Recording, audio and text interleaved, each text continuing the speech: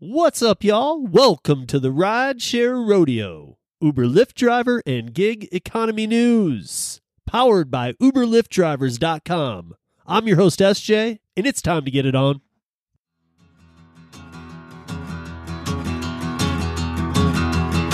Well, midnight headlight, thunder on a rainy night, steep grade up ahead, slow me down and making no time.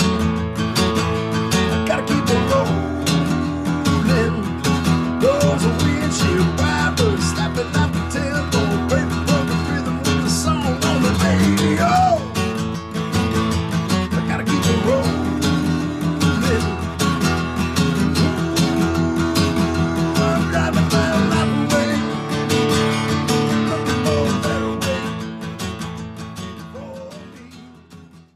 Howdy, everybody. Welcome back to another Rideshare Rodeo. Today's episode is going to be with Dana Scott, a Boston, Massachusetts gig worker since 2015, or maybe 2014. We'll have to figure that out tonight. But I've had him on before, and he knows a lot about this. He also happens to live, like I said, in Boston, Massachusetts, where everything's going down. So we're going to get into that a little bit tonight, along with some other things. Before we do that, though, I want to give some shout-outs to our sponsors. I want to give shout-outs and props to Middleton Technologies. Middleton Technologies makes apps that redefine filters for when you're door dashing, Uber eating, Grubhubbing, Ubering, Lyfting, and Uber Eatsing. But seriously, the DUH app, the Driver Utility Helper, Maximo, and even Flex Alert for those of you that do Amazon Flex. Check out MiddletonTech.com. Now, the two new apps that I've put on board for the summer that I'm really trying to get out there, you guys, because a lot of you are familiar, and I've had these people on for a while. You know, I only work with companies I believe in, but I'm afraid that some of you are missing the big pitches. So tonight I'm going to give you a little piece of each here real quick. Then we'll jump into the piece. So first one, guys, movesfinancial.com. Okay. So, Moves Financial is the only bank built for gig workers. It even will, right off the bat, it can give you a cash advance, but it can work you up to $1,000 cash advance if needed. So like a lot of gig workers, if your car goes down, if your vehicle goes down, that means you can't earn. So you're stuck in a very bad place. And especially if, like all of us, you're tightening the purse strings right now or the wallet strings, and you just don't have any extra cash around, they can help in that position. But that's not really why I like Moves. Okay, that's great. That's great. It's a feature that everybody should have. One of my favorite things that they do is if you connect any of the apps that currently work with their platform, which I'm about to go through, is a lot, guys. And every time you work the platforms, or every time a deposit's made into your Moves account, it gives you free shares of the gig companies that you are platforms that you are working that are connected to your Moves account.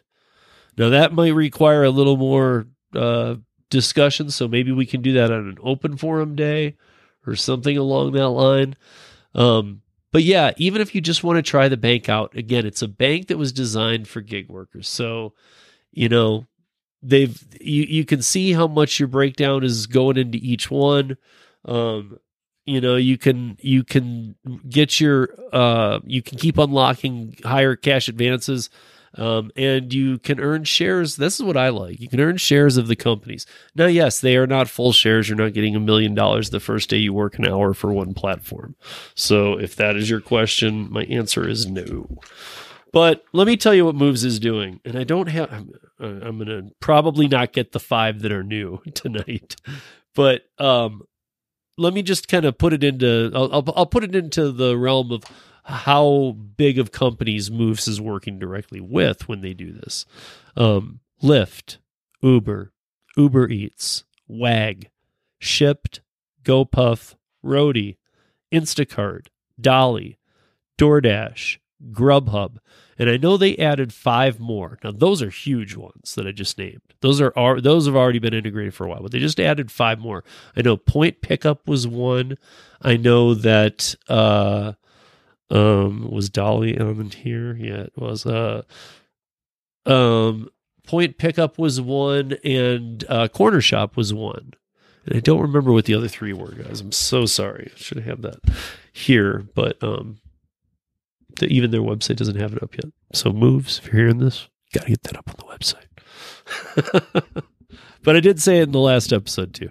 But the other one I want to talk to you guys about real quick here, guys, is Solo. Okay, Solo started in Seattle. Last year I interviewed them. They were only going to be in Seattle for a minute. Then they were going to start to move out like we hear about all the time. They are now in Seattle, Miami, Orlando, Tampa, Atlanta, Nashville, Houston, Dallas, San Antonio, and Austin.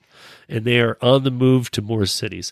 Everybody in every market can download the Solo app. And it will show pay predictions. Now they're not, even if they're not in your city yet.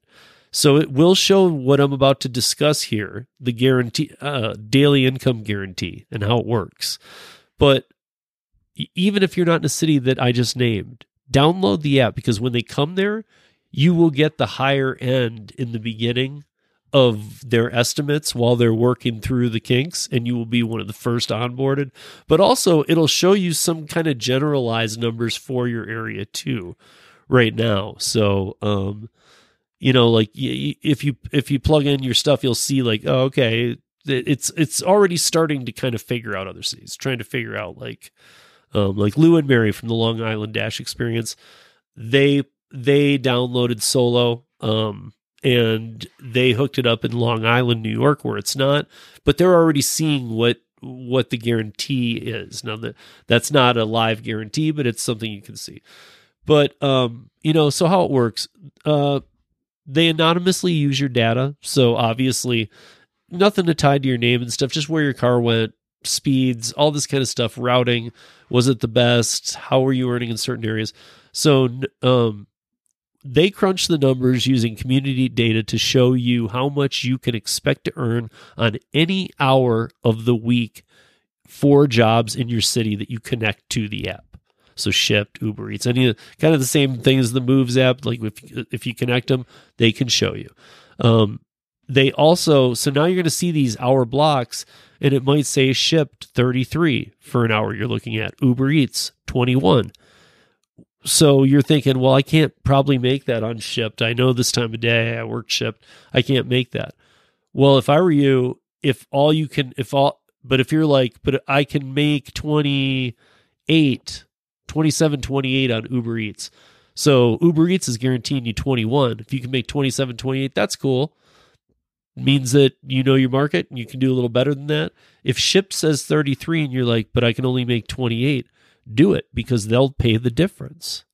And we can get into this stuff down the line.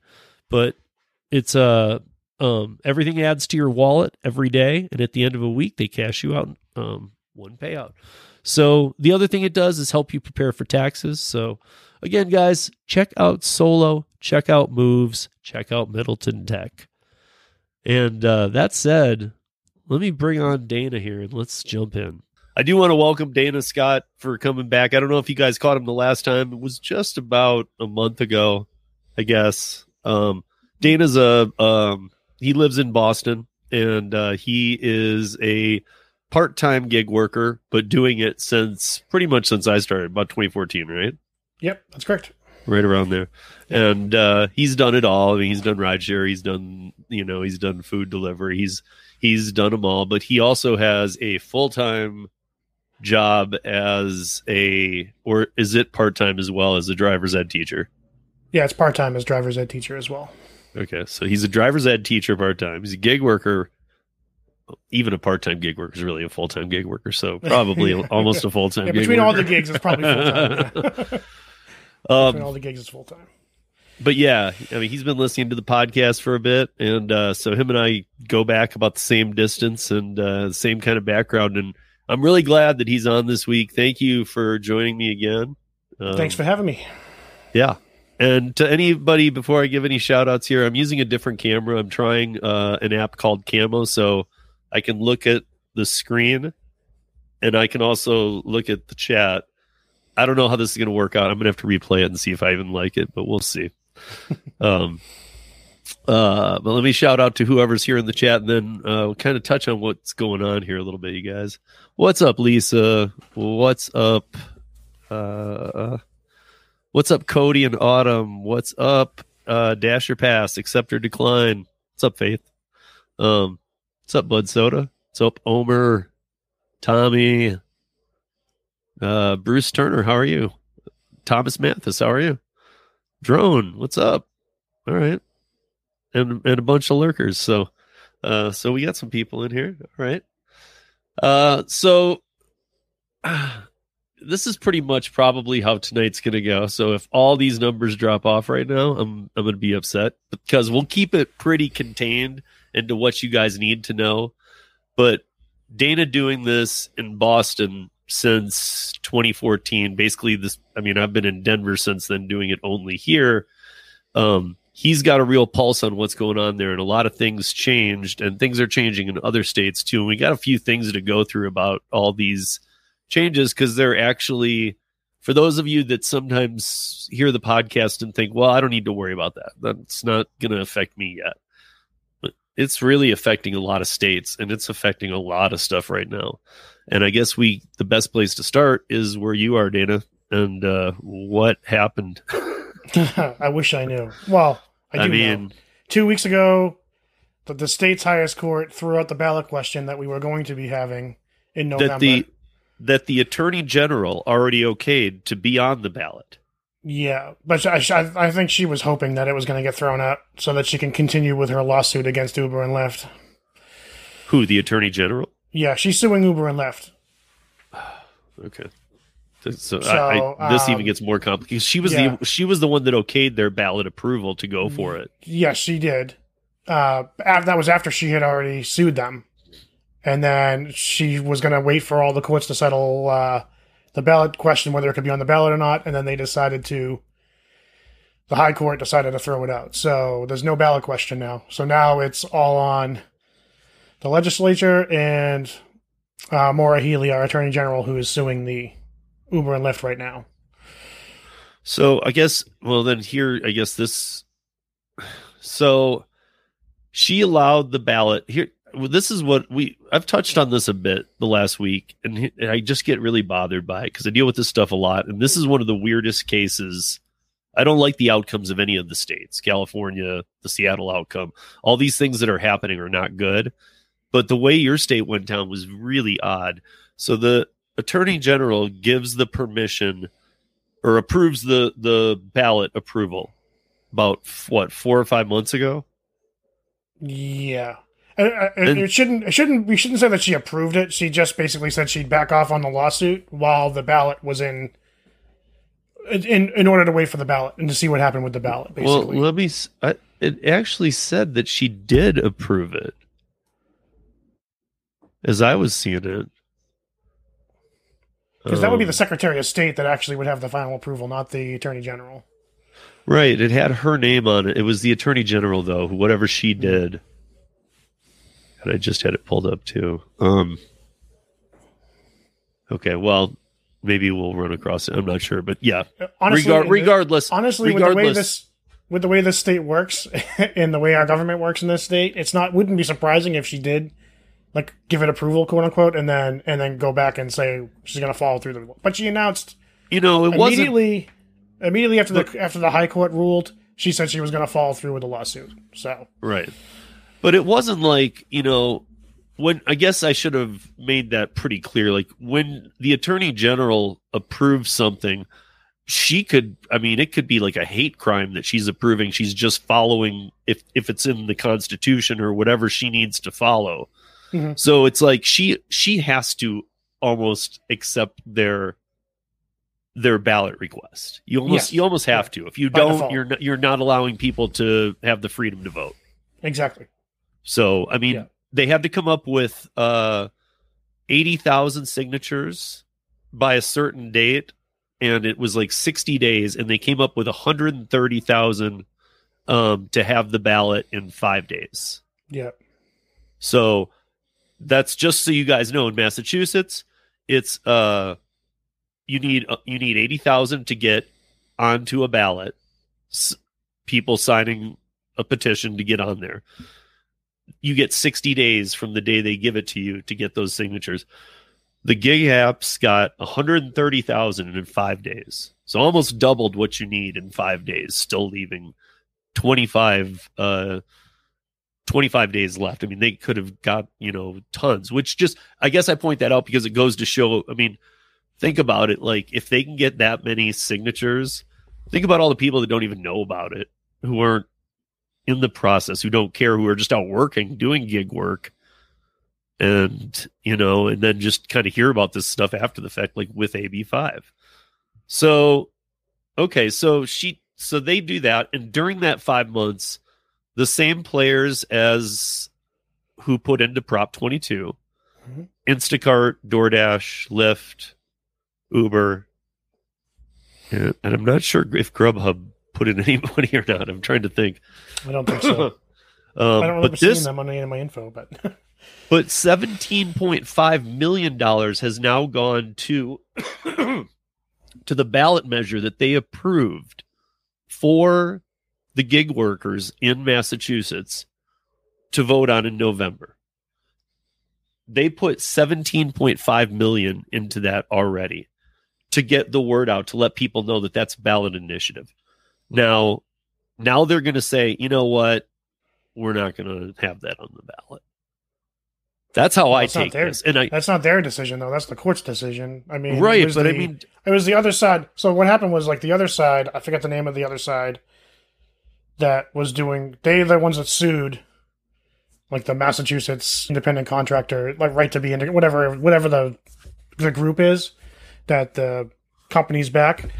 So the other side that didn't have enough votes for their ballot question, because they wanted to put on a counter ballot question to it, they decided to sue because they didn't have enough support for their side. It was like 70% it was going to pass. And we basically have our own version of Prop 22 here. So the other side instead decided to take them to court and sue them. And that's how we got to this point. That's how we got to this spot now. So and basically the court said they threw out both sides. They basically said that neither of those questions is going to be on the ballot. right.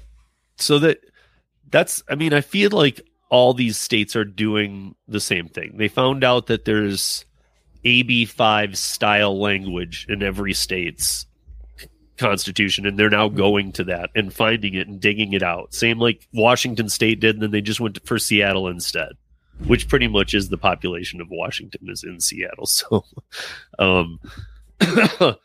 but I mean, they did the same thing there. They found it, they dug it out. Pennsylvania just did the same thing 2 days ago that you guys are doing. They're trying to, and so it's like Prop 22 up in Seattle tried to get ahead of AB5. Whereas like when AB5 went into law in January of 2020, it was Prop 22. They demanded Prop 22 be on the November 2020 ballot so that they would get exempt. So if you remember, it was like February of 2020. The law's already in place. And they're like, hey, give us our money. And they're like, we're not giving you money. We're doing a vote on this first. And they actually came down to threatening leaving the state. Yeah. And they gave them a stay of execution, I guess you would call it, till the vote allowed it to go on. And it won by 3 million votes in California. Now, you're a bigger union state for sure. Yes.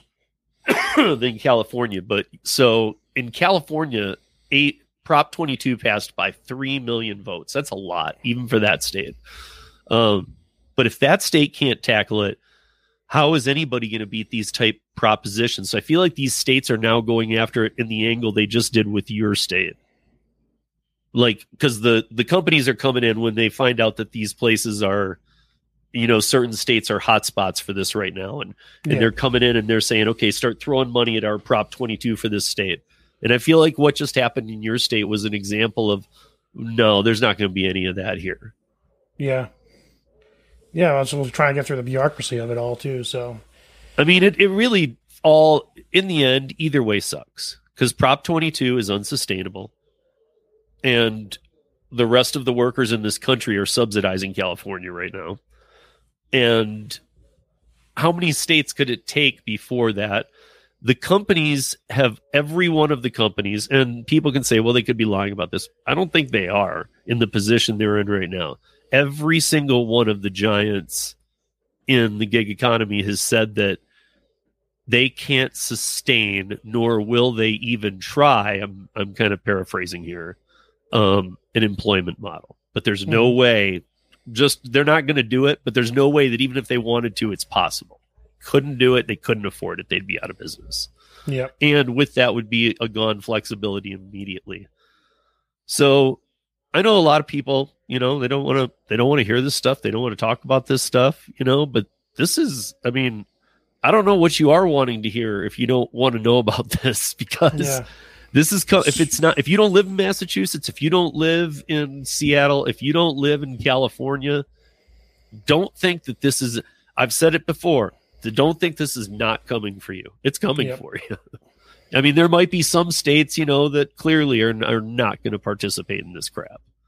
Yeah.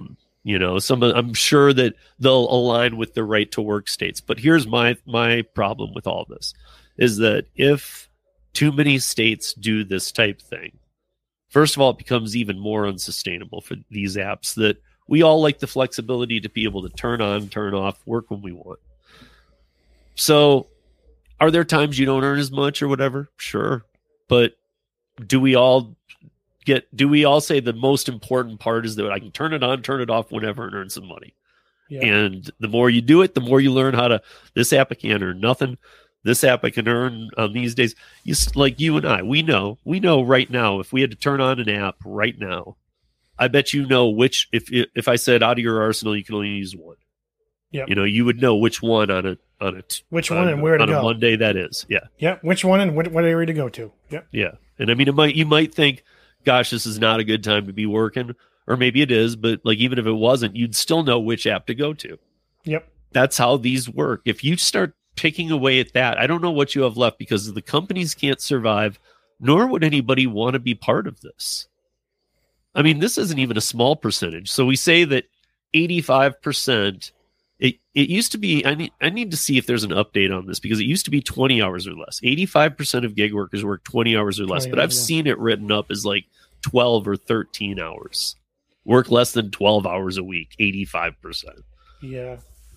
So let's call it 20 or let's call it, let's call it people of 20 hours or less, just to be nice, but I'm not sure that is the case right now.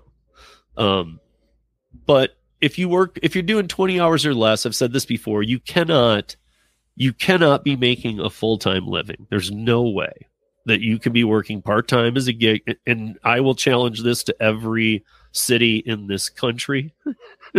If you work 20 hours or less a week on gig apps, and I work Curry, the highest paying one, I couldn't live on just Curry.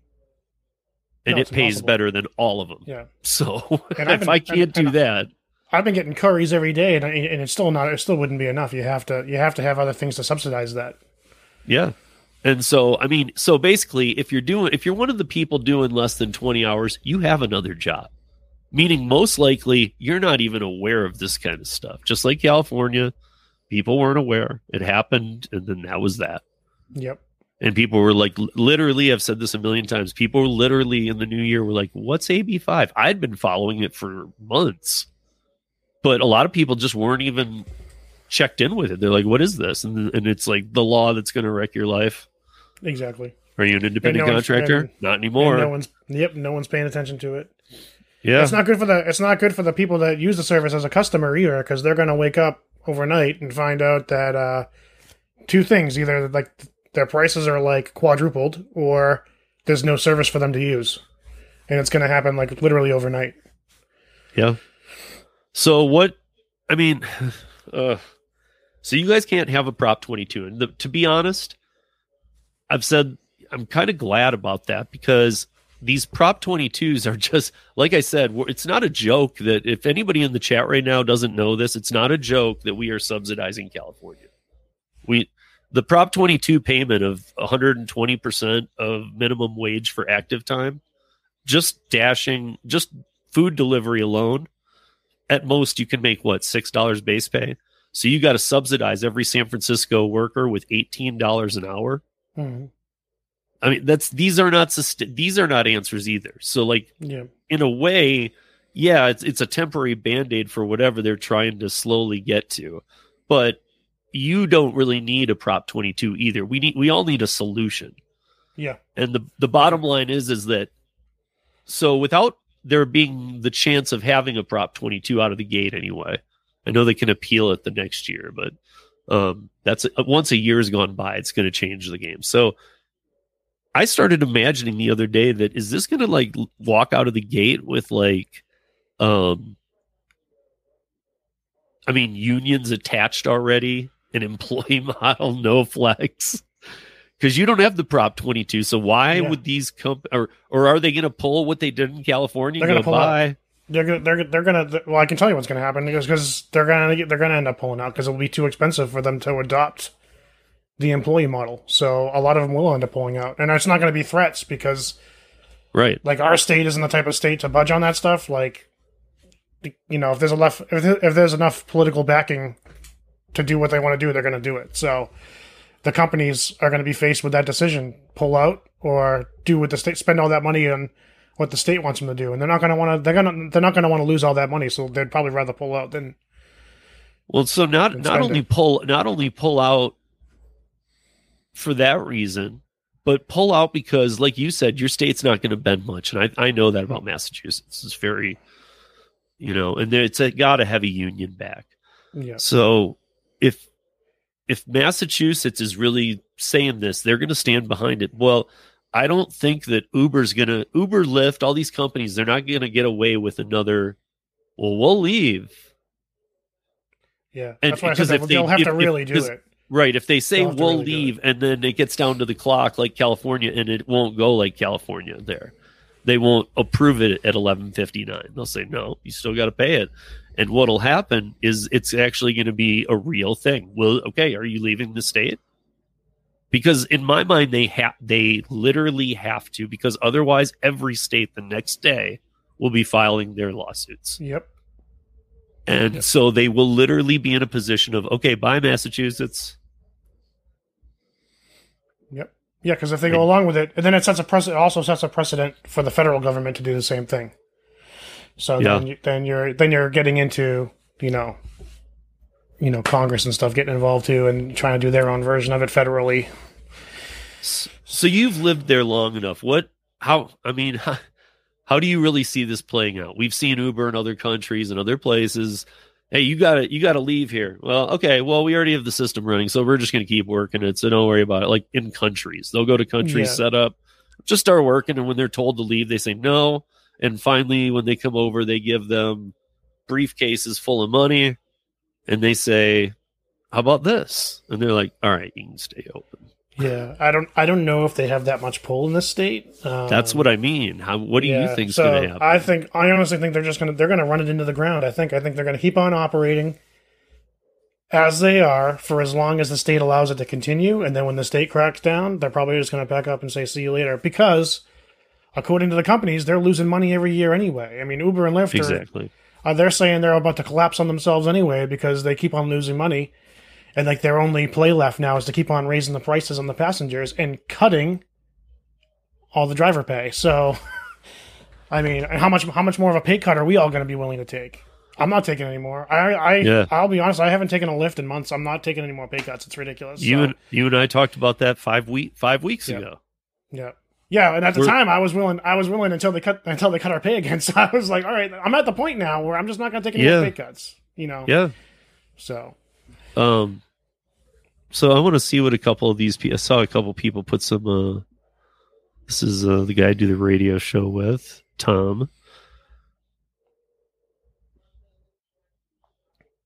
Yeah, I mean, it kind of sucks for him, but yeah, I mean, that's what I mean. This is like it's fortunate for like people that do gig work that are also that are in my position where we have like I'm at the driving school, right? So I work there part time, but I could if I wanted to, I could go there full time. I prefer not to. I prefer to have the flexibility, the other parts of my week to just do the gig work when I want to. And if I'm at the driving school full time, I don't have that flexibility anymore. So okay, so yeah. Before I look at any more comments, so I want to ask you this: are they going to try and instantly adopt an ABC test, or are they going to allow the? It's not the Barella, but whatever the one is that they currently use.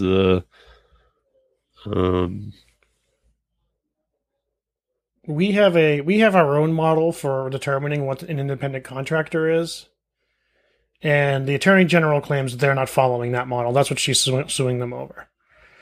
I think it's kind of a gray area, and they could be following it if you read the Massachusetts general laws. But I'm not a lawyer either, so. But there's no right now in the state. You know, for us, this is a big issue, and it's really important to the gig workers. Right now, the state's getting money from like the casinos and a lot of other things that they're getting ready to vote on over the next couple months. Because right now, the big thing for the government is voting on sports betting and stuff like that. So, actual everyday things for us that's important, like this, the people, our representatives and our senators in the state government, they don't really care about this. They're not even thinking about this. So as far as like what they're going to do in the immediate future, nothing basically. They're not going to do anything. That's why I said I think the companies are just going to keep on operating as they are and as they have been for as long as the state lets them, until the state finally says, "All right, now you have to follow these rules." And I think what they're waiting for is to see what happens with the lawsuit that the Attorney General is filing, because if she wins that lawsuit, that gives them the precedent to say, okay, you now have to make these people employees or you have to leave. Right. So, yeah, I mean, Marissa, we just, if you missed it, we just were talking about this, that no, I mean, I don't think so. And he lives there and he doesn't think so, that they won't pull what California did. That they're not going to wait till 11:59 and go, that's fine, just break the law. It's cool. Yeah, they're not going to do that. Yeah. And they don't. They will push it off. They're not going to settle it immediately. So, I mean, but that's still not good enough. Like we want to know. We need to know. This is like a lot of our livelihood. We need to know what's gonna happen with this, because we need to plan for the long term. You know, like so they're not gonna cave, but they're not gonna decide on one way or another immediately either. They're gonna take their time for the slow wheels of justice as far as like the Attorney General's lawsuit goes. Yeah. I think it's going to be an eye opener too to the people who I've actually explained it this way, that people when like your state was like flown out to California to go, let's look at how AB5's doing. Take your little arsenal of politicians, you get out there and it's almost like observing, you know, like in like a zoo or something. Like, see, look how good they're paid. Look how, you know what I mean? It's like they're just being overpaid by these, you know, stimulus. I don't know if you remember, but they did the same. Our like government officials did the same thing with the marijuana vote. They flew out to Colorado to see how they were doing the legal marijuana, and that's how they based the state. Just kind of like bases. The only thing that we were like the forerunners on was like gay marriage, but as far as everything else, like we take our cues from the other like liberal states or whatever, and they fly out and they see what they're doing. They say, okay, we're going to do that. So they saw what California was doing. Like, okay, we're going to do that. You know, we're going to try to do that here. You know, right? But the funny thing is look at the model. It doesn't work. I mean, how many? It's just baffling to me that nobody on that plane or with that group is like. I know that everybody's taught to shut up and just kind of go along with things, but but to be honest, like, how can somebody be like, did anybody see the fact that it didn't work at all and it's losing money, hemorrhaging money by the hour? I think when they do that stuff, though, they don't see the full side of the story either. They only see whatever the purposes of the trip. You know, if the whole reason for the trip was like someone wants to regulate, say, Uber and Lyft, and they want to say to the politicians in the state, you guys really need to regulate Uber and Lyft. Look what they're doing over there. We'll show you what they're doing over there. They're not going to show all the bad effects of it. They're only going to show how, like, oh, look at all the positive things it did for the state. They're not going to show all the, the nightmare stuff that happened, even though that could be way more overwhelming. They want their agenda to get forced through, so they're going to show, the polished turd, so to speak, and not show everything else. Yeah. So why is these laws so upsetting to people? Is it because you won't be able to do what you want when you want? And if so, what did people do prior to? Yeah, but prior to gig work, I was an independent contractor, Roy. So, like, for myself, I did it for the laser company. I did it for computers. I did it for many things. And to be able to do all the things I do, I had to be an independent contractor. So when you say, like, what did people do prior to gig work? They were independent contractors like me. Yeah. And, or me. I was a mobile Dana. DJ. I DJ'd weddings and stuff like that. The gig work filled the void of, when people started moving away from the type of work I was doing with DJing. The gig work filled that gap, so. Yeah. Or just the gig economy's taken over a lot of things too. But I guess my thing is, what did I do prior to it? Full-time traditional gig work. And then that came around, which gave me, I can earn some money while I'm in between gigs at home. So if I went and did shows for laser production on the road for 8 weeks and I came back for 4 or 5 weeks, for those 4 or 5 weeks, I could work full time. Yep. Tell me a job. Tell me one job. And I wouldn't even want it anybody. Tell me one job that would allow me to, with 3 week notice, 2 week notice, say, hey, I need 8 weeks off. And then I'll be back and I can work 5 weeks, but then I might be taking another 8 weeks off. This is what independent contractorship is being able to, lost him. Is being able to, well, let me keep going through these. Hopefully he'll be back. Don't know what happened. Me? Yeah. Yeah. Okay. I don't have. Can you not hear?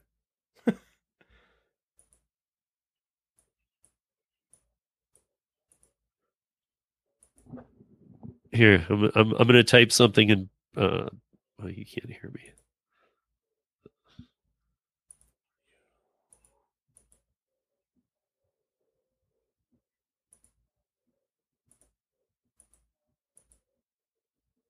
Okay. You got it? I got it. Okay. My stream just cut out and then everything cut out. Okay, but I got audio now. All right. Sorry, everybody. No worries here. So, okay. So, that, and then even with all the complaints, I got to just see some of these because some of these were coming in.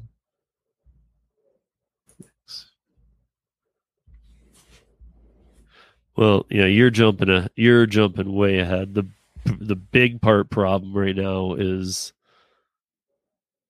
okay. Yes. Okay. Sometimes it is. That's when you pivot and either change the hours and days you're working or change the apps you're working on. Yeah. You got to have a multitude. You have to have a multitude of apps you're using and, know which apps are busy at which times, which areas are busy at which times, because you can, if you work it right and you work your apps right, you should be averaging at least, in my area, you should be averaging at least $18 to $24 an hour if you're doing it all right. And, and I just put a tag up above his head of Solo, and you guys can check out Solo too, because Brandon, in your area, if you download Solo, and the link I think is in the show notes here, but if you download Solo, you can plug in your apps and it will tell you what you can make on certain hours. If you don't, they pay the difference. So kind of a big deal. Like they'll cut you a check at the end of a week for whatever you didn't make. If you work if the hour blocks, even if it's not active time, if you go on Instacart and it says you'll make this much in this hour block and you don't make it, they'll pay the difference. So I had a lot of people say, isn't that Prop 22? I'm like, well, it's not government funded. Well, It's let's funded. be fair. Let's be fair. If it's Instacart, they're not going to pay you that much. So No, but what Solo's doing is they're trying to get it to the point where they are never off. You know what I Yeah. mean? Where they're Yeah. not like saying, okay, you're going to earn this much and it's way low, or you're going to make this much and way high and paying the difference.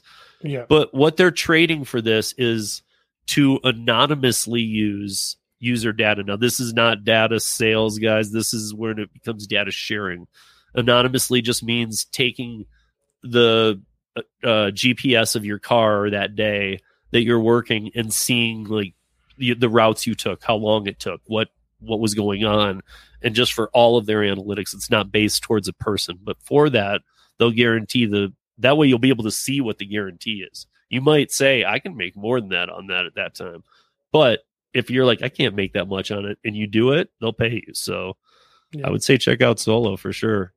But yes, a lot of apps are going to often not be able to pay you. I mean, that maybe it's 12. I mean, Instacart can be 7 with no tip. Instacart's junk. I mean, for the most part, I think it is, but I mean, like, so if you're going to do, I mean, there's Instacart shoppers who tell me, oh, I didn't have a tip, but I got one order. Well, you only get really one an hour. So if it's a real decent shop and deliver, and well, if you only got paid base pay 7 and no tip, you just made 7, which is way less than the 15 you're talking about. But that's why you got to juggle them. I think that like when Dana and I started in 2014, yes, there wasn't even food delivery. There wasn't Curry. There wasn't Shipt. None of this stuff. It was Uber, or Lyft. And Lyft and Uber and guaranteed hourly wage at that time because they were just trying to get drivers on the road. Right. So, yes, at that time, you could sign up to be a Lyft driver and do that only. You'd be fine. You would be fine. You wouldn't even have to sign up for Uber to try and figure anything out. No. You could just sign up for one or the other. You would make money. You're good. You were good. But we don't live in that time anymore. Like now, if you're like, well, I used to do Uber and Lyft, I'm going back to it. Well, that's not how it works anymore. Now you got to have an arsenal. You got to have 8 to 12 apps, and you got to have at least 2 to 3 that you're active on. Like I can say I've gotten a little bit, I hate to say lazy, but in terms of Curry's gotten so good for me, and I have a few reasons for this, that I do make whole days out of Curry now. And Shipt used to be the one that I was primarying since about December and using a couple other apps in the background. Now it's like Shipt's my background app, Curry's my foreground app, and I don't really have a third one. I mean, I'm signed into a bunch, but I've gotten off my beat with them kind of completely. You know what I mean? Like I've become too reliant on Curry. And we all know that the rug can be pulled out at any time. However, I've learned to read the gig economy some. Curry is in a good position right now for me to keep working that one. It's construction needs. They need it. And I think what's happened, why Dana, I don't know I forget what car you drive. A Prius. Okay, so a Prius, perfect example. He's doing Curry. He's got a Prius. But I think the reason that we're getting even more, summers, you always get more in Curry, but even more than that is because people with the bigger trucks, cargo vans and such, aren't going to go out with these gas prices and do Curry runs. And so they're like going, okay, will it fit in this car? Where normally they would do the round robin and go, yeah, Dana wanted that, but we got a truck that'll do it too. Let's take the truck because it looks more professional when they show up. I've yet to get. It sounds weird. Yet to get a Curry that they've had to like jam too much. I mean, I've had some big like paint orders and stuff like that in the car, but the Currys I've gotten have been fairly small and long distances from time to time. But yeah, some of the trips I've done, I wouldn't want to take like a Sprinter van or something like that. The gas would be way too much. And yeah, I mean, especially now. Brandon, again, like this was your comment first, and then right under it was this. So I rely on the bonuses and quests. I mean, I get it. I've been there. I guarantee Dana's been there too, but we probably did it at a time when we got paid a little better for these. But man, that is to keep you from doing what you need to do there. The bonuses and quests are just games. Yes. Do they equal money? Yes. But what do? They make it so you can't go work the profitable apps. Because you're shooting for this quest. Yeah, and they'll keep you on, and they'll delay you making that quest. The algorithm will I don't care what they say. The algorithm will determine how close you are to that quest and keep you from getting that, like, that last delivery you need or that last ride you need. And they'll push it out another hour just to make sure you stay on, so they have that extra car on the road. Right. Where what I'm thinking is, like, yeah, I'm not saying don't do it. Use the rideshare apps when they are super profitable to you. But use the delivery apps. If you're only making $15 an hour and you're just kind of doing it to make your bonus or a quest, I would say switch over to Shipt or Amazon or Spark or Amazon Flex or any of the DoorDash, Uber Eats, Grubhub, whatever other things you might do. But I mean, all of these can earn you better probably in the times you're earning, which that 15 on ride. If you're earning 15 on rideshare, I would turn rideshare off, because at the gas prices and the way they are, that's not it. First of all, to have to put it into hourly like that and you're under 20. Mine is about 30 when I'm doing rideshare, which is probably why you don't see me doing rideshare. Yeah.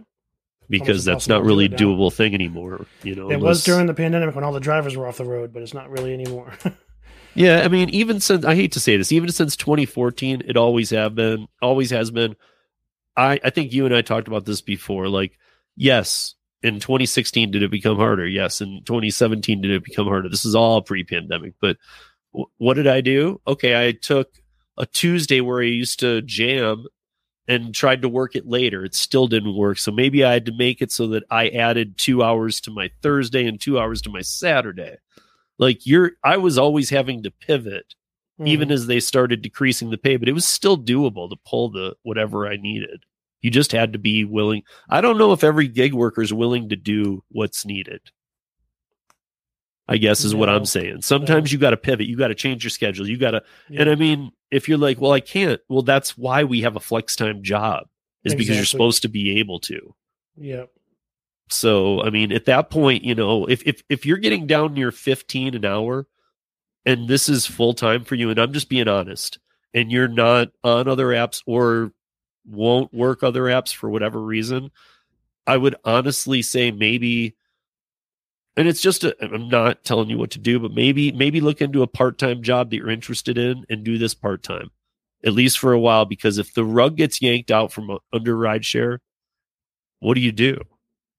I mean, you don't. That's why I would say, even if you don't want to do them on board, we used to say wait on board to one app at a time, keep it cool. I don't say that anymore. On board to everything right now, before they say they don't take on boards anymore. Yep.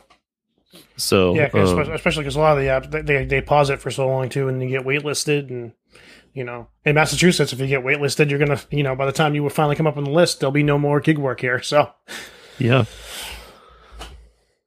Hey, Mary, how are you? They're not far from you. That's Lou and Mary. I don't know if you've ever heard of them. They're the Long Island Dash Experience. Oh yeah. Okay, so so somebody from your neck of the woods, Mary. This is he's from Boston, so Northeast. Still going through these. Okay, so I always have to read Roy's, and I didn't even read it first, but I saw Crybaby, and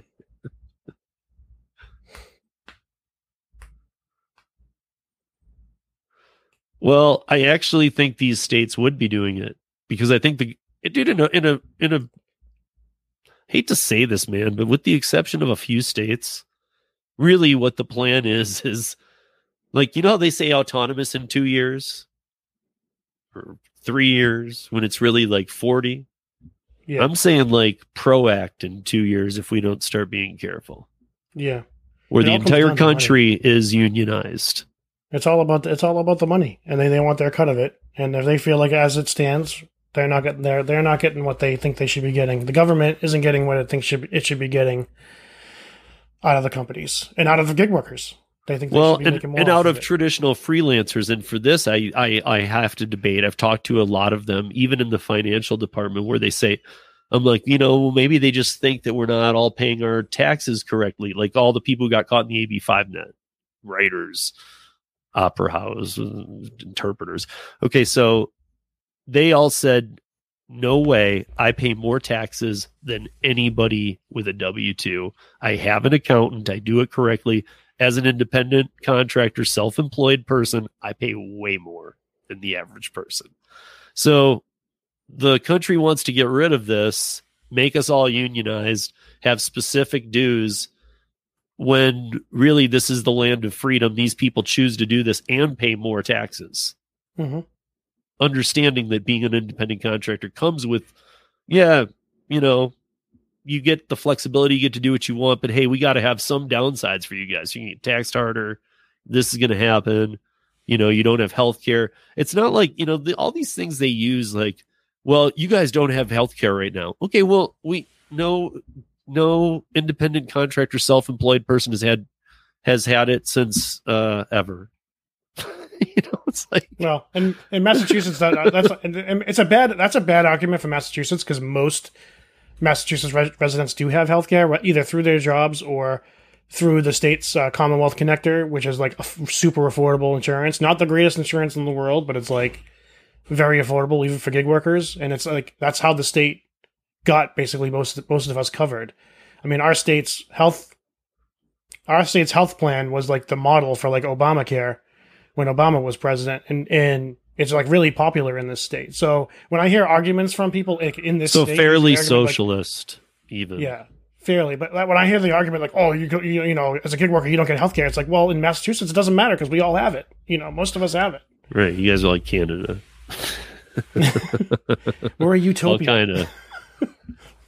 We're a utopia unless you want to work for yourself, and then that's a different story. Right. Well, I guess that's what I'm saying. So I mean, like, yeah, okay, well, whatever. In your state, yeah, maybe it's not the perfect example, but I think you get what I mean. In all the other states, people still have it. Self-employed, independent contractors, they still have health insurance, but they choose to get it. Yeah. But they also chose to be an independent contractor knowing I won't have health care. It's not like they went into the doctor one day and they said, show me your medical card. And they went to reach for their wallet. And they're like, I don't even think I have one. Like, people aren't that much of an idiot. Well, some people are, but, it's like not everybody's that big of an idiot. I mean, come on, dude. What's up, Flex? What's up, Dashing Grandpa? Yeah, okay, so part-time workers don't get health care. Yeah, true enough. In Massachusetts, it's an option because, like I said, we have the Commonwealth Connector, which is like super affordable insurance, or free for even like the lower income people. So Canada.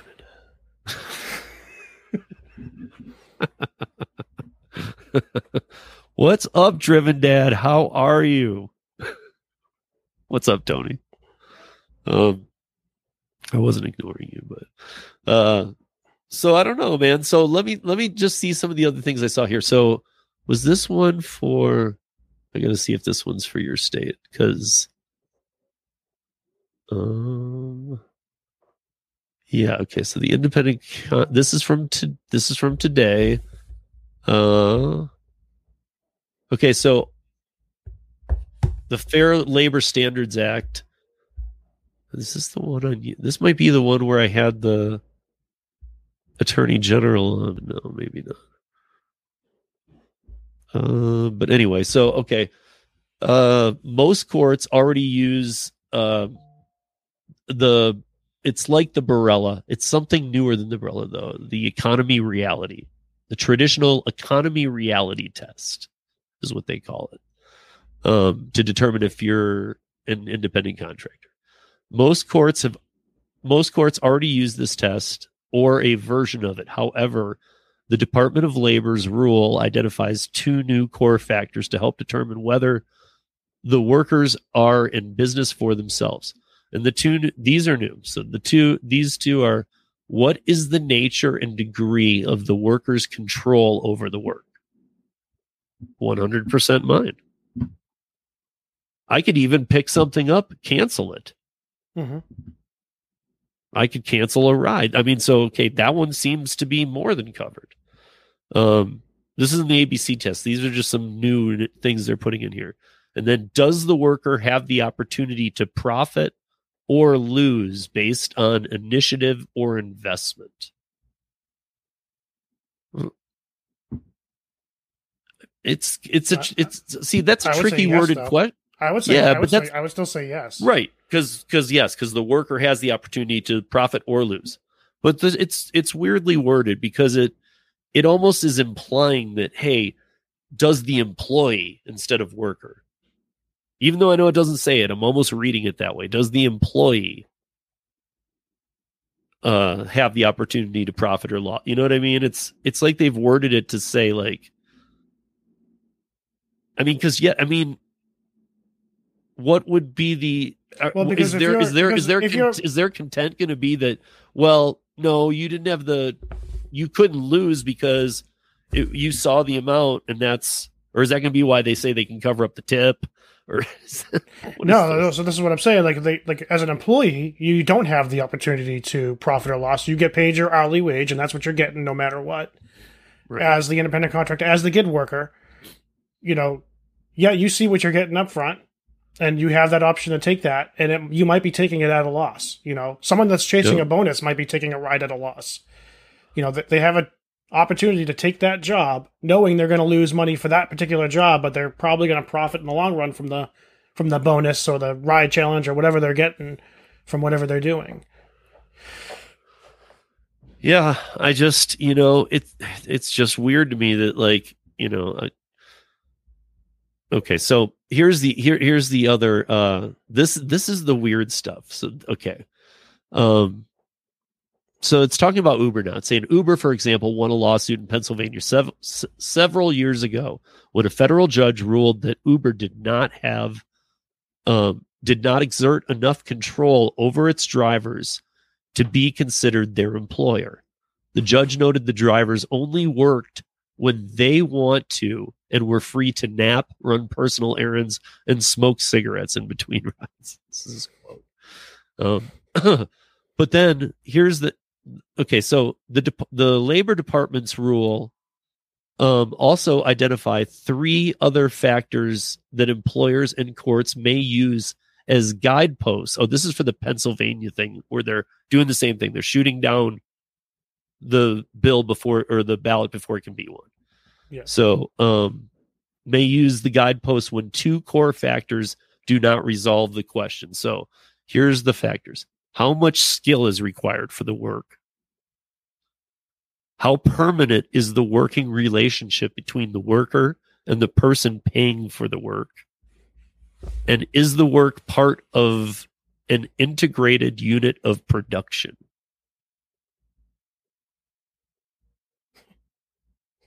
So they're saying that the Department of Labor can when 2 of these core factors do not resolve the question if you're an independent contractor or not. Like, this would be the coin toss, the end, like the last step. Like, if you can't convince them, then you have to go to this last part, which is this. You have to prove 2 of these. At least 2 of them can resolve the question of, are you an independent contractor? And to me, it's just, I mean, again, how much skill is required for the work? What does that have to do? Yeah, I don't know. Are they saying? If you're too skilled, you can't be an independent contractor, or if you're not skilled enough? I mean, right. How much skill is required for the work? Okay, so if the answer's, well, what if the answer's not much?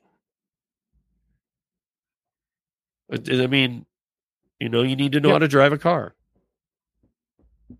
I mean, I'm not trying to make it that customer service skills too. I don't know. It's just stuff like this is like, it's like ABC test and beyond. And I've been telling people, so now we got Seattle, we got California, and the California, was this today?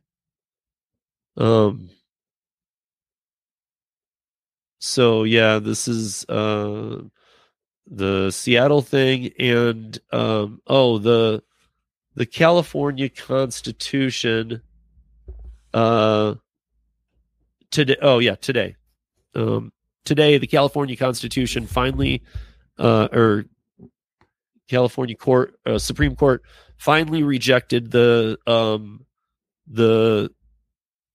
repeal AB5. And I mean this they didn't even talk about gig workers. This was for writers interpreters, musicians, all the people who didn't get carve-outs were told today that AB5 will remain in place and screw all of you guys.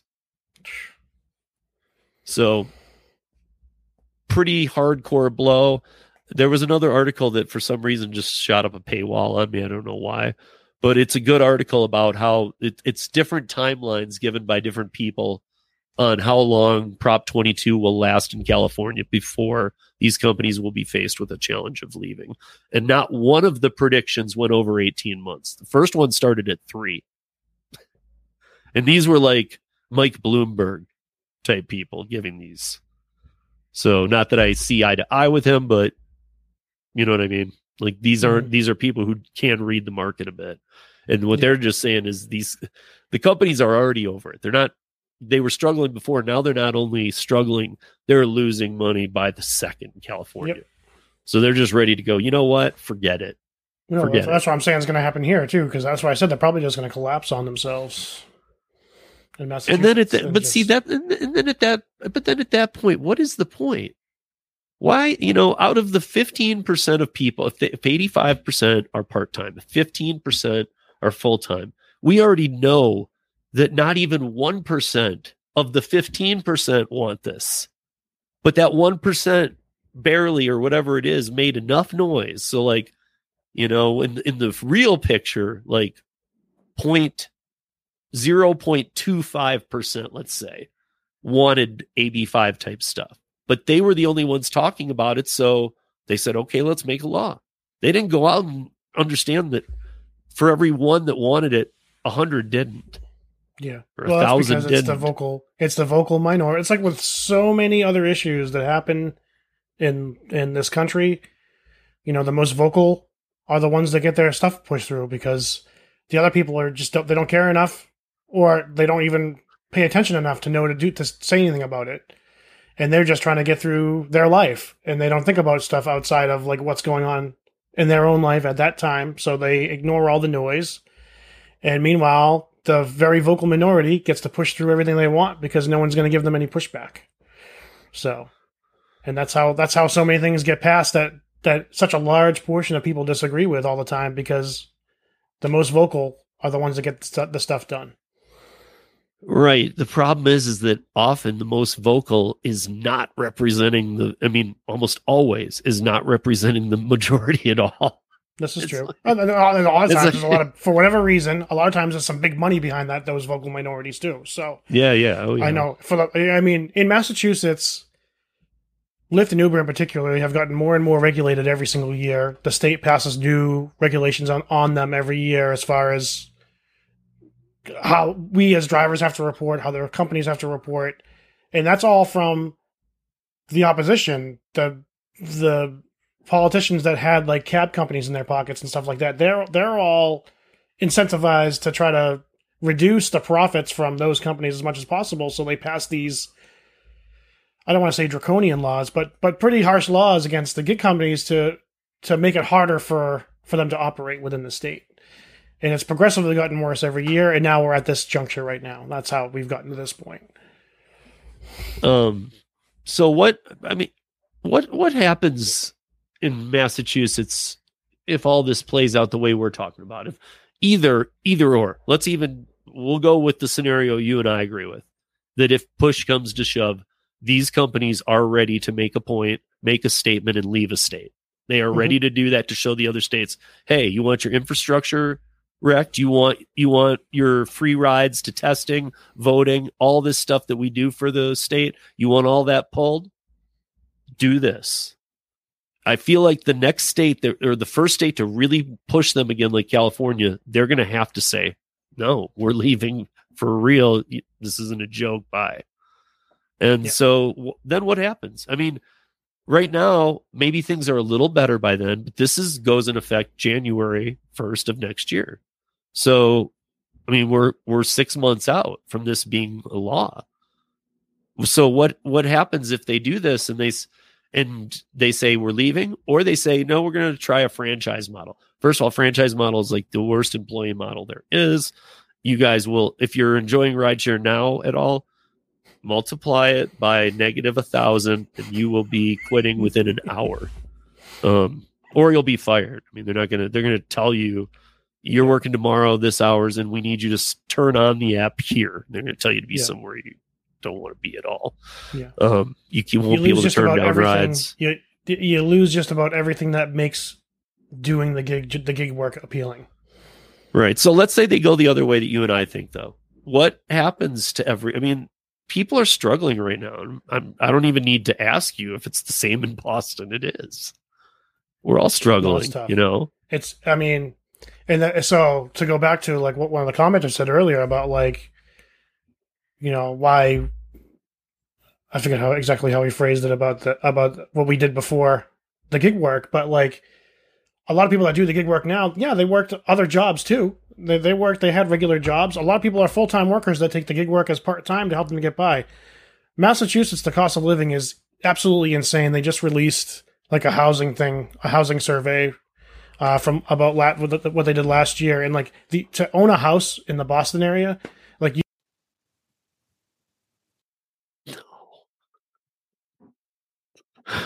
oh my gosh, he'll be back.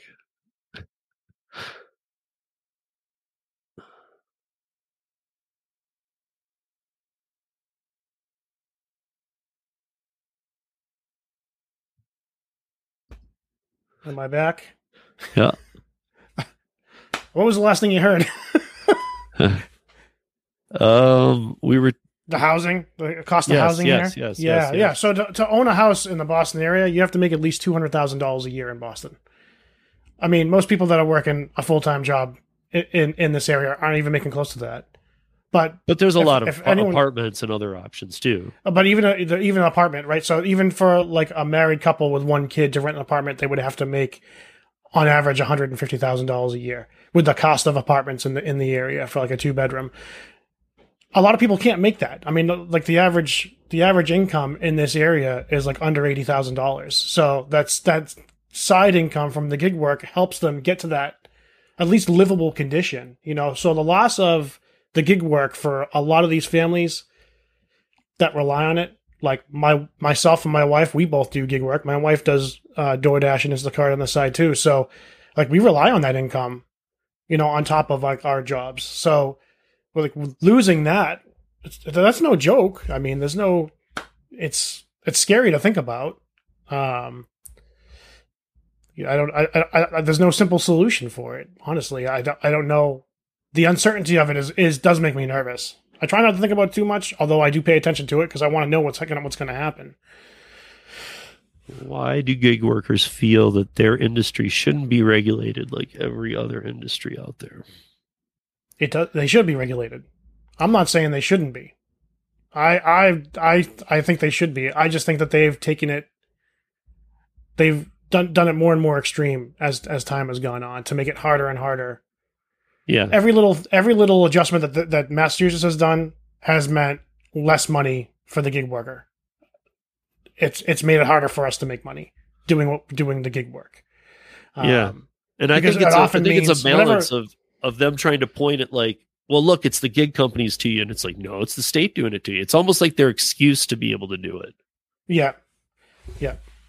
And it's a lot of the regulations just cause the companies to raise prices on the customer and lower the pay for the worker to make up for whatever they're having to dole out to the state for them. And then as far as what the worker has to dole out to the state, because our situation changes, we have to pay more, we have to pay more for tolls now, and we have to pay the yearly inspection fees that in addition to the regular inspections we always got in our cars. Now we have these separate, rideshare inspections we have to do every year and pay extra money on that. So like all these things add up. The rideshare companies aren't paying for that. The worker pays for that.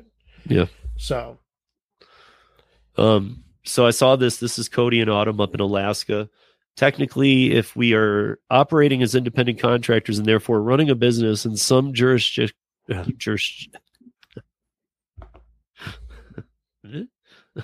we should likely have business licenses and business liability insurance. I've been through this with a couple people before. I mean, it saved nobody during AB5. You could have an S Corp, an LLC, any of that. It really didn't do anything. And I remember a bunch of years back, I'm talking like 2016. like people were starting to wonder around the exit of Travis, like, do we need to be an LLC and I don't think there's ever been any kind of proof to that being a thing that No, because in most cases would help as an independent contractor. Any business I've run, aside from like the gig work, any of like my entertainment business or whatever, I was just a sole proprietor, and that's how I filed my taxes every year, was as a sole proprietor. I didn't need a business license. Right. I just registered with the government as a sole proprietor every time I did, and you do the same thing with the gig work, As far as like your insurance and stuff, you should do commercially separately, but you don't need a business license for that. I mean, that you're using your car for a business, you should have a commercial grade insurance for yourself. But as far as the tax law and stuff, you can get away with being a sole proprietor. There's nothing illegal about doing that. Right. So here's Mary talking about Long Island. So I got to ask, I mean, when you say 200,000, I know Long Island's out of control too, where they are, but I mean, anything New York is, right, Mary? I mean, anything that touches New York is. But honestly, how much different is that than it was 5 years ago? Because even here, man, you can't live in Denver without kind of being near those numbers.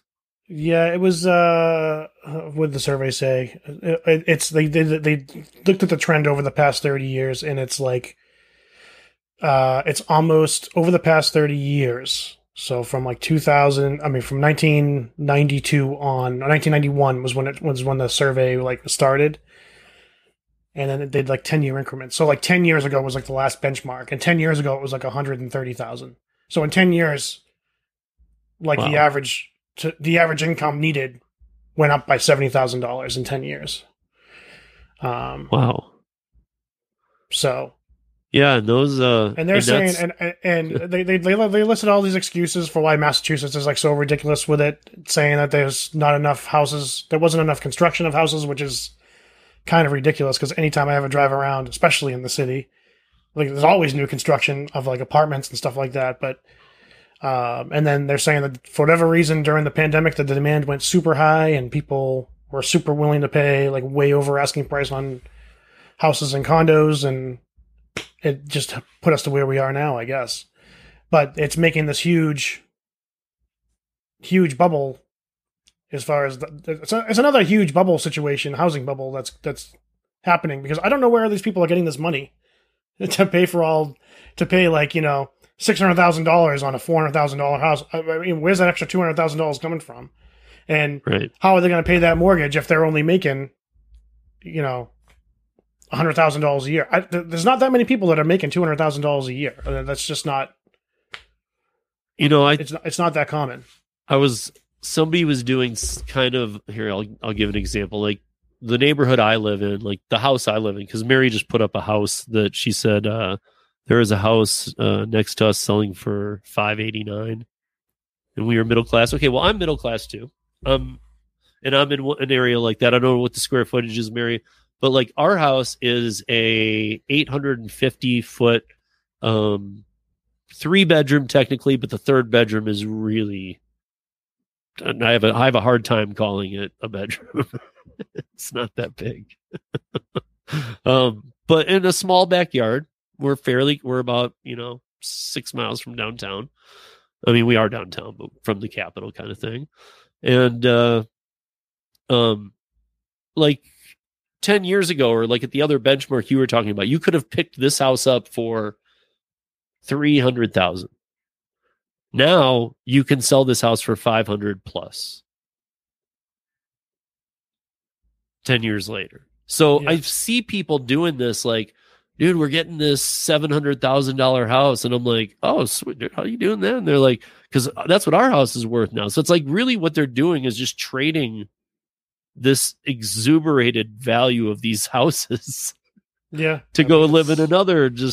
I think things are wrongly priced. I actually happen to, and people can say I'm wrong, I actually happen to, not just for California, but I happen to think there's another housing market crash coming that's going to make the that's what I was saying. There's a huge bubble, because I don't know where these people are coming up with this money to pay for it, because I just don't see how. I don't know how people can afford this. I don't know how people can afford to pay, $5,000 a month mortgages when they're not even making that a month on their income. So it baffles me how people think they're going to pay for this in the long term. So what's going to happen is a lot of these mortgages are going to get defaulted again. You're going to see a lot more foreclosures, and you're going to see another burst happen again. I think that's because the prices are just out of control. But it makes everything else go up. It makes all the rents go up because now the landlords are charging more rent to make up for the mortgage they have to pay. I have to say this because Omer, I'm just not 100% sure you're correct on this, but I'm not saying you're wrong. But I don't, and I'm only relating it to the bankruptcy portion. If you have an LLC, I don't think you're very protected in a bankruptcy because they'll come after everything. Yeah. If you're declaring bankruptcy, dude, they want to make sure you have nothing, right? Like, they're not gonna, like, this is mine before what I did over there. So, like, I guess my point there, and I want to go back up just a little bit about people were asking about the LLCs, you know, like LLC shields the business. Isn't it just for tax purposes? Well, to me, an LLC is worth it. Like if you are, I mean, to me, it's more worth it for the articles of incorporation. If you know what that is, you guys, like where you actually disclose what your business is, it's kind of defined. And then you make sure you're in it helps you with the city to make sure you're not screwing around with your taxes either, because they will and it's not much to ever do it, but you have to have a good reason to do it. I mean, if you're doing gig work, I don't think you need to go out and look into LLCs. Again, I shouldn't be giving this kind of advice, but yeah. I am. I'm at least giving you my opinion. I wouldn't do it if I was just doing gig work. I wouldn't waste the time. I mean, if you're thinking about if it's for tax purposes, I mean, and you were worried about what the IRS would do, I mean, I can tell you that I was audited after like the 2016 year when most of my income was from gig work that year. And they ended up sending me a check because I way overpaid. So, I mean, it didn't have any bearing on like me getting in trouble or anything for being a sole proprietor, you know, filing as an individual sole proprietor. So, right. I mean, and they didn't say you should be a limited liability corporation. They didn't say that to me. They looked at all the paperwork I submitted, and in the end, I got a check. So, yeah. So, actually, speaking of that, on your channel, which, by the way, guys, in the show notes is his channel. You can find it. Make sure you check it out. He's been around for a while. He's got some content up there. You do some I don't want to say tax advice, but you have some in-depth knowledge of the tax system. Yeah, there you go. Yeah. I mean, I know you're not certified. I know you're not a CPA. I know you're not. Yeah, I'm not like, no. That's from like, so when I got out of college, I was working at a radio station, and a lot of my knowledge of like how the IRS works comes from a radio story I did on the IRS and the audit process and stuff. So that's how I learned a lot about how their system works. Not just how they process taxes, but how the actual system itself works. So I put a lot of videos up on my YouTube, you know, talking to people about how they can find out certain things that maybe even IRS representatives might not be able to tell a person because they wouldn't know that side of what's going on. And from the people I've talked to in the past and interviewed, I learned a lot about different things that the IRS and processes that they go through. So, I mean, do you know, my initial response to this is that no, this for like you, Lisa, I know you. I don't think that there would be any benefit at all to being in an LLC that's going to give you some tax. She lives in Syracuse, New York. She does gig work. I don't see any advantage to that at all. I don't think so. No. But you know, I mean, if you started to do rideshare on your own, if you got your licensing all right and you started to do that, then you want to look into, you know, I think maybe what you're thinking of is like an S corp, Lisa. Like an S corp does have some shielding and stuff. If you were to like legitimately start up your own transportation business and say, you know, right, you know, start your own company itself, separate from those, and then maybe you would want to get your LLC, but. Wait, the LLC does not allow.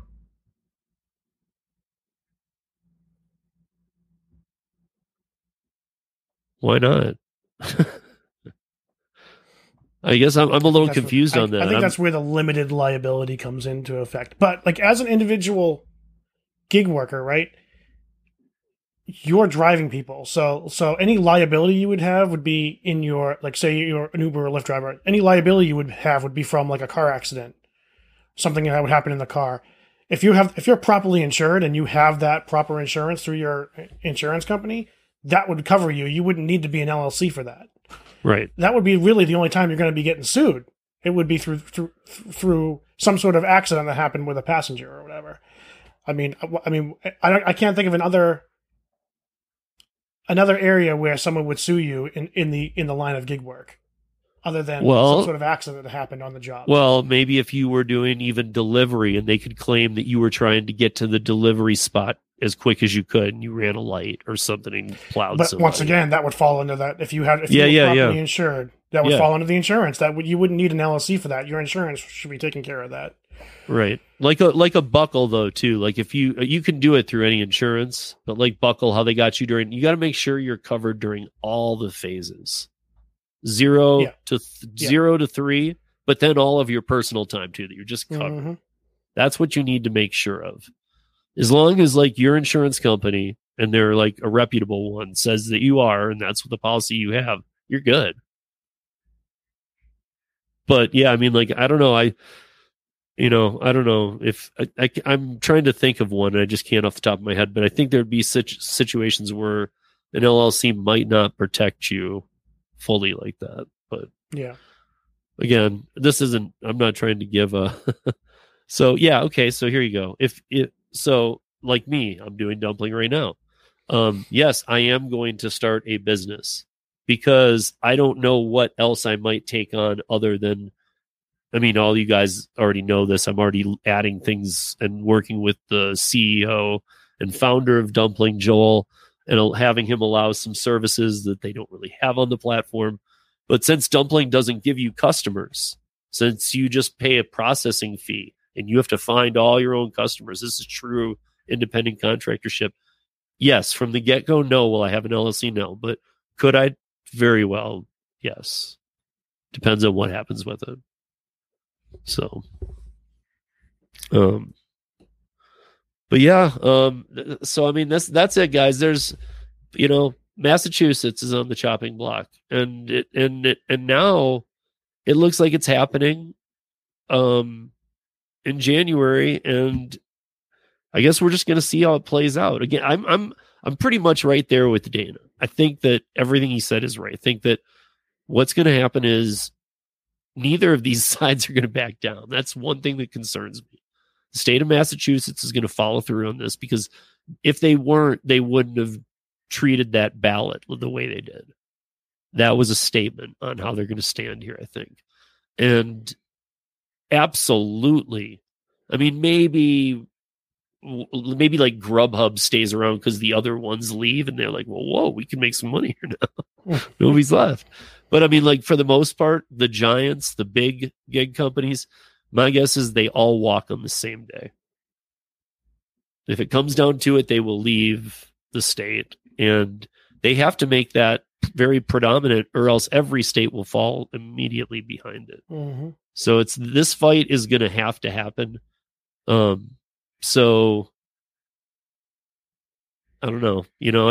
I feel like I don't want to say it this way. I don't want to curse you, but I feel like some bad stuff's coming in January. But I feel like also you won't see it till like April, because they're going to keep operating. They're going to get letters saying, "Hey, stop." They're going to be like, "No, haven't you seen our track record? We don't stop. We just keep going." That's what I said. They're just going to keep on running into the ground as long as they're allowed to, until they're actually forced to. They'll keep on going. But yeah, it's imminent. It's gonna crash at some point. Yeah. But then here's the other question: are they, though? Because they're kind of like, okay, Seattle, okay, California, we'll pay this Prop 22. See, to me, this is a weird thing too. I guess this is like kind of a closing point here. Is that it is weird to me that Prop 22 is what the gig companies thought of, because it seemed. I mean, it's just, hey, let's lose 10 times the amount of money we're losing. Yeah, write it up. Okay. I mean, the solution of Prop 22 and saying that the gig companies won, I don't see how that's a win. Obviously, it must be in some respect, but barely. And I think it was the way forward that they saw that they could operate while losing the least amount of money and stay in business. Yeah. Right. That's the only thing I can think of. That's the only reason I can think of why they would consider that a win. Right. But and we're talking about California, a heavily populated state. I mean, has a GDP of small countries. And so, it's, I mean, this is the test one. 3 million people said, no, dude, we don't want that junk, even if they weren't independent. They decided, no, Prop 22 needs to stay. And, we need it. And then when it came, I'm looking at it every time I look at it, I'm like, dude, what are you guys gaining by this? Like, it might be time to just pack it up. I mean, maybe that's the show point that they need to show Massachusetts. Okay, isn't even working here, so we're just going to leave. So when you do it, we'll just stop operations that day. I don't know. I don't know what else can happen now, because this is now a law, and they've said that they're not going to allow the counteraction to protect gig workers for flexible work to even be on the ballot. So now, at least for a year, when January hits, according to the state of Massachusetts, you can't have a flexible gig job anymore. Yeah. So, to me, this is the beginning of bad things, and it needs to be stopped. It does.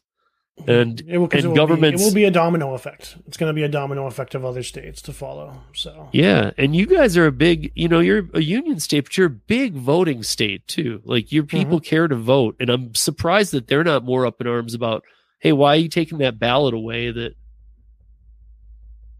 you've been spending $17 million on? Like I said, with what's going on in the state right now, like, the gig work is not in the forefront of people's minds.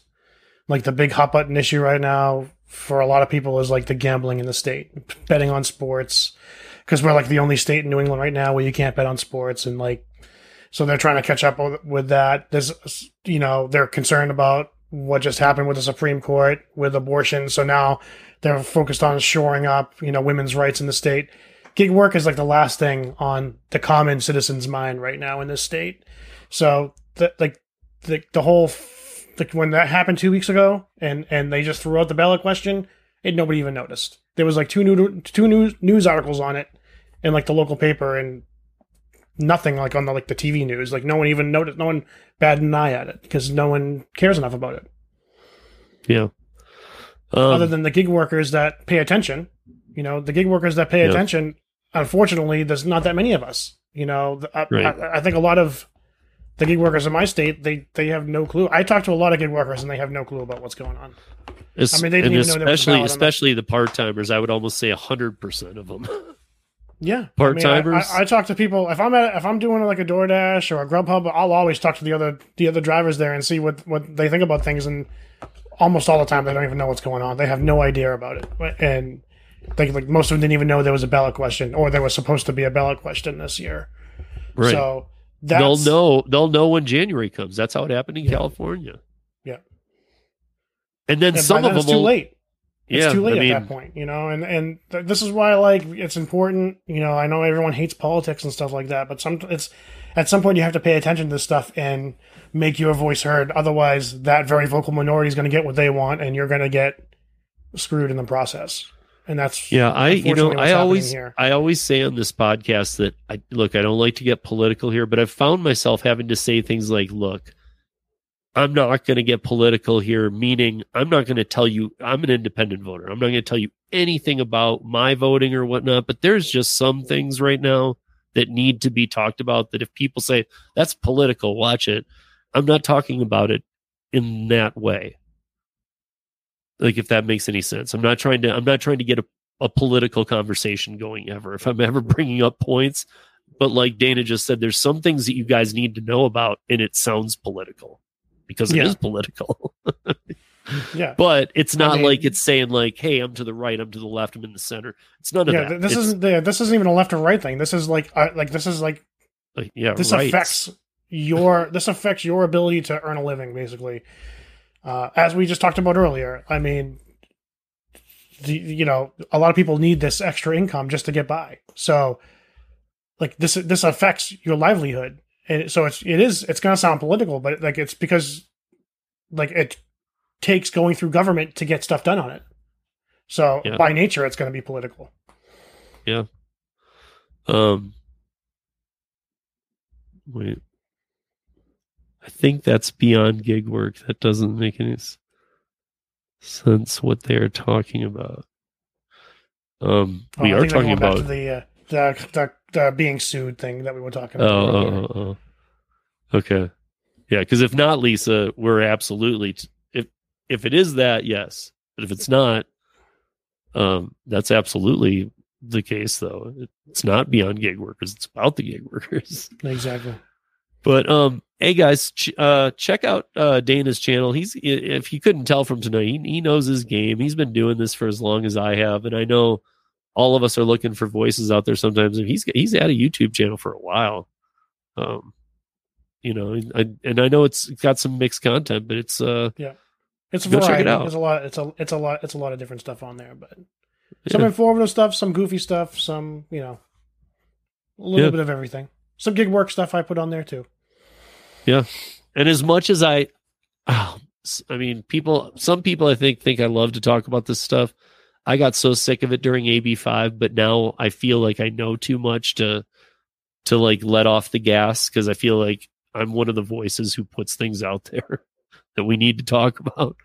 But like, I am glad you were here for tonight's conversation, because this is one that a lot of people would be like, dude, I don't know how to jump in on that.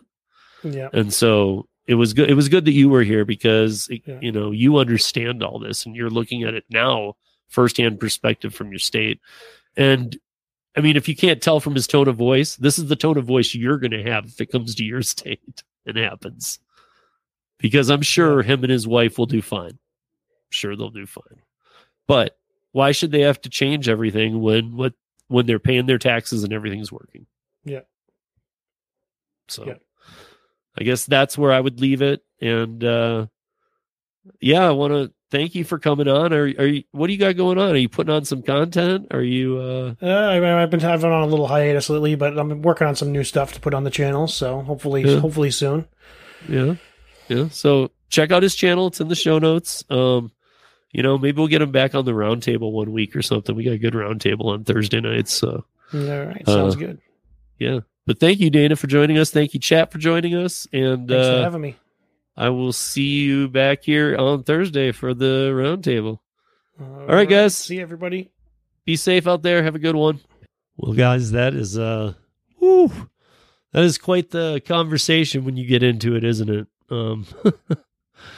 But it's not a funny one, and it's one we need to pay attention to. So, thank you very much, you guys, for joining us.